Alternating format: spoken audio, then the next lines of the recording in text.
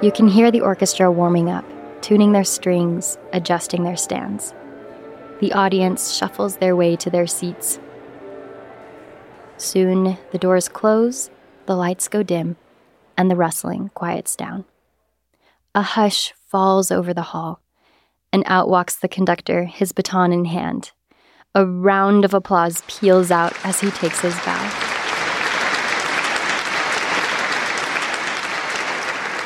He turns around, his baton is raised. Suddenly, otherworldly music fills the hall.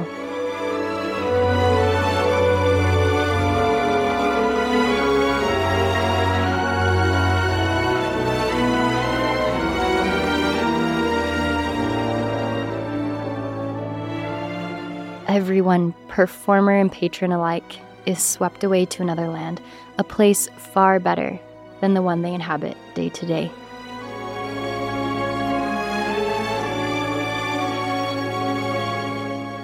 We'll pretend it's 1980 and that you've just heard the San Diego Symphony Orchestra. Igor and Vesna Gruppman are professional musicians in the area and are newly married and newly immigrated from behind the Iron Curtain. Music goes far beyond words. It's the unspeakable gift of the Spirit that teaches you so much more, the things that words cannot say. The music, certainly in its best way, is a divine language. It's a representation of divinity, of our Heavenly Father. As graduates of the Moscow Conservatory, they both know all about instruments. And yet something is about to happen that adds a whole new meaning to the word. They're about to encounter an instrument unlike any other. I'm Rebecca Devonis, and you're listening to In the Book. This is a podcast where we flood the earth with testimonies of the Book of Mormon.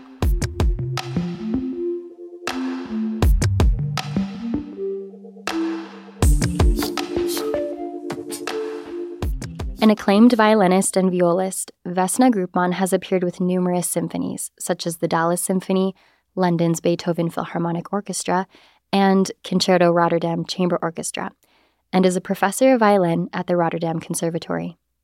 One of the most esteemed concertmasters in the world, Igor Gruppman recently retired from leading the Rotterdam Philharmonic Orchestra as concertmaster, and has been a frequent guest leader for orchestras such as the London Symphony, London's Royal Philharmonic, and St. Martin in the Fields. Igor and Vesna co-founded the Gruppman International Violin Institute, and both are graduates of the Moscow Conservatory.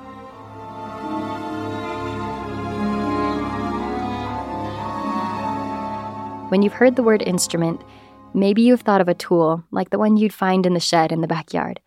But the scriptural usage of instrument is so perfectly tailored for the musicians of the world. When I asked Igor what scripture from the Book of Mormon he wanted to focus on, he led me to Alma chapter 29, verse 9. I know that which the Lord has commanded me, and I glory in it. I do not glory of myself, but I glory in that which the Lord has commanded me. Yea, and this is my glory, that perhaps I may be an instrument in the hands of God to bring some soul to repentance. And this is my joy. The phrase instrument in the hands of God is used about 10 times throughout the Book of Mormon, referring to Gideon delivering the people of Limhi out of bondage, Nephi bringing his family out of Jerusalem to the land of promise, or Joseph Smith bringing about the restoration of the Church of Jesus Christ to the earth, to name a few. In the case of Igor and Vesna, music itself became a kind of instrument, a conduit through which God could connect with them. Me being very skeptical about many things, the Holy Ghost was absolutely clear with me that it could only reach my heart through the music. That was amazing because as I was reading Book of Mormon, pretty much nothing would come immediately. But as I was going to do a job or play a gig or something, or in those early days, perform the music and playing beautiful music, at that moment, the testimony would build and burn. The semantics, words would just bounce off. I had so many blocks built into my psyche, into my brain, that the words would simply sometimes be quite useless. The language of music was something that he could comprehend, something that spoke to him, and that had, in times past, delivered divine messages.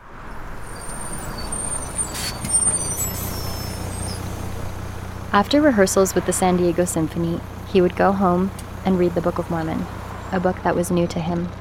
So every time I'm back home, I would start reading it with more interest. I was touched by the music, and the spirit would soften me up, so to speak, would open up. And Vesna played an amazing role in it, I have to say, because she was a great catalyst of helping me to open up to this. I got converted a year before. Yes. And we always say that he saw changes in me. And at that time, I could understand and I could feel the testimony, the beginning of the testimony of the Book of Mormon.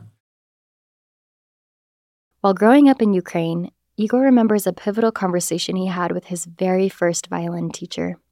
Yeah, he was a brilliant violinist, great musician, old Jewish man.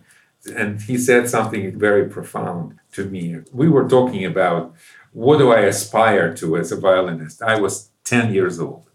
He said, what do you want? Do you want to impress people, dazzle them with your technique, or do you want to touch them and make them cry? There was no other answer to that. And then he said, there are two kinds of violinists and musicians. Ones who played brilliantly their instrument, it's one kind, and the other are those who talk to God. And this was one of the first references to God in relation to music, and probably the most powerful to date. That conversation with his violin teacher had a lasting impact on him, the kind of conversation you may have had, one that lingers with you for the rest of your life. Igor would go on to be that violinist who talked to God.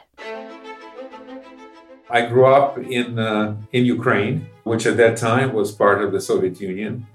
And it was basically a communist country, so religion was essentially forbidden, except for high holidays where people under police control could go to church or synagogue. Over in Yugoslavia, Vesna was growing up under similar circumstances.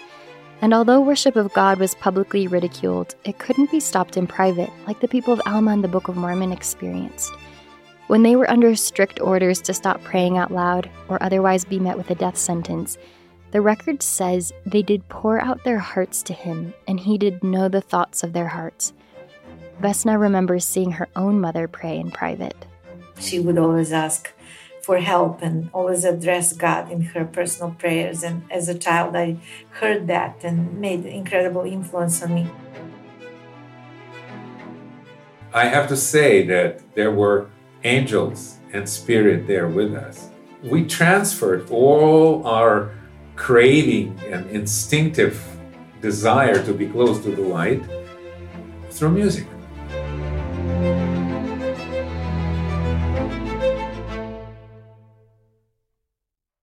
Music was, and is, one of the primary instruments in Igor and Vesna's story, but it would be incomplete without mention of another one. In Moscow, Igor and Vesna met and fell in love. They knew they wanted to get married, but knew it would be easiest to do so far away from where they were.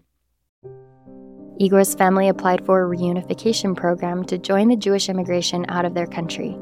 In the end, Igor's family was able to leave the country, but they left with basically nothing but a small suitcase. Igor couldn't even take his violin. They had no money and said goodbye, knowing they would never go back. We went through Vienna, Italy, all these camps for refugees. We knew we wanted to leave and we wanted to live in the free world and hopefully also worship freely.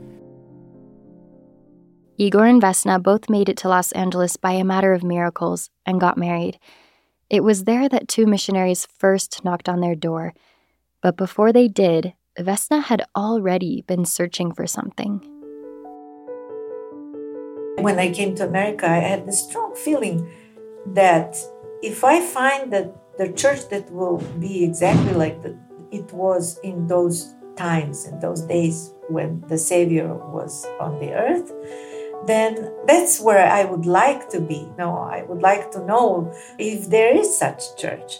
So if I was going anywhere playing concerts, even before I came to the States, I would go to the church and investigate what they believe in and how they worship and what kind of church is that. And the building itself, they were always very cold and very distant. And I felt, well, God is here. He cannot be so far and so distant with these buildings that are so majestic, and yet they're so cold and so unfriendly that create fear in you, installing fear instead of make you closer to God. I didn't understand that really. Why is it like this in all those churches and beautiful architecturally, but not giving you much spirituality?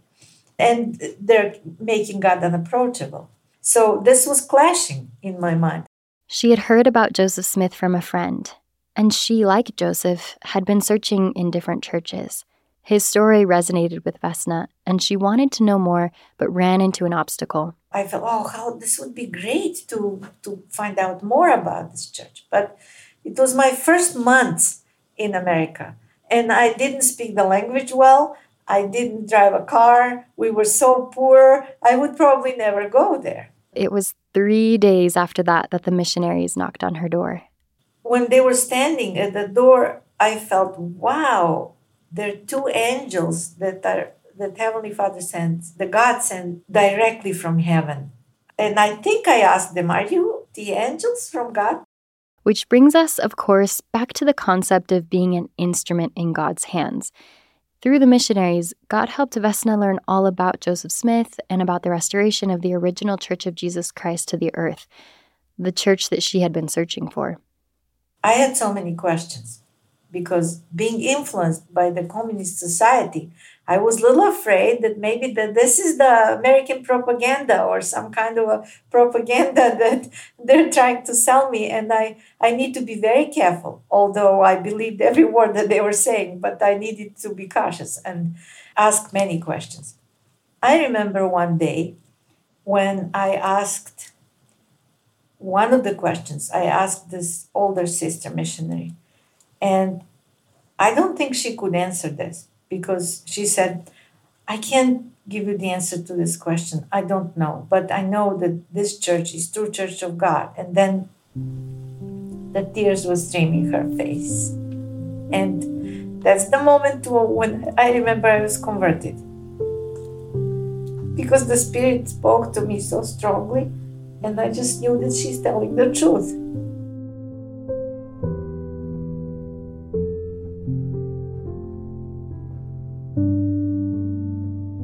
There was no question in my mind. I just knew it. And before I even touched the Book of Mormon, I didn't even read it yet. Every word, everything that I read was a jewel. It spoke from A to Z. It speaks of the Lord's love. I was prepared through the music because, music always testified to me that there is the absolute testimony that God exists. But then when I started reading Book of Mormon, it was so obvious to me that there's so much love that he has for his children, especially in the third Nephi, when he appeared to the Nephites, and how he loved them, and how he encircled little children, and how they came and kissed his hand and his feet. The record in 3rd Nephi says, "And when he said these words, he wept, and the multitude bare record of it. And he took their little children one by one, and blessed them, and prayed unto the Father for them. And when he had done this, he wept again." The Savior wept because he loved.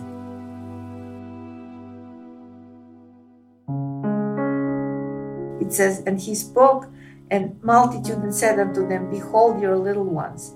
And they saw the heavens open, and they saw angels descending out of heaven, as it were in the midst of fire. And they came down and encircled those little ones about, and they were encircled about with fire, and the angel did minister unto them.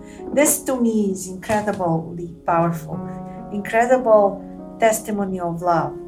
This is how the Lord encircles us. We're his little ones. Since entering the waters of baptism, Igor and Vesna have gone on to pour powerful testimony of Christ's love through the music that they make for audiences far and wide.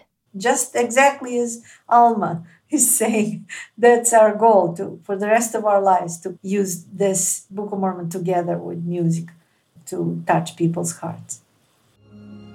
I love this concept that people can be the means whereby God can accomplish his purposes. It's not an act of puppetry, but one of willingness on the part of the person acting as an instrument. Any musician knows that their instrument only ever sounds as good as they play it. Of course, playing the 1731 Stradivarius Igor plays is undoubtedly a different experience than playing a cheap violin you find at the local thrift store. But either way, if someone who knows nothing about the violin tries to play either instrument, they'll pretty much have the same outcome. The instrument has to succumb to the tuning of the strings, the delicacy of the hand position, the touch of the bow, and the overall sensitivity and expertise of the violinist to produce a stunning sound. I'm speaking as if I play the violin, and I don't, but I think you get where I'm going with this. To think that I could be a violin in the hands of a perfect and heavenly musician is quite a thought. I would want him to mold me to become the best possible instrument for his concerto, an instrument through which he could speak and express. Vesna and Igor Gruppman have become those very instruments in the hands of God. Has the Book of Mormon changed your life? Send your story to inthebook@scripturecentral.org. This is a Scripture Central podcast directed by James Dalrymple, and I produced this episode with script contributions by Ryan Coons. I'm Rebecca Devonis, and this is In the Book.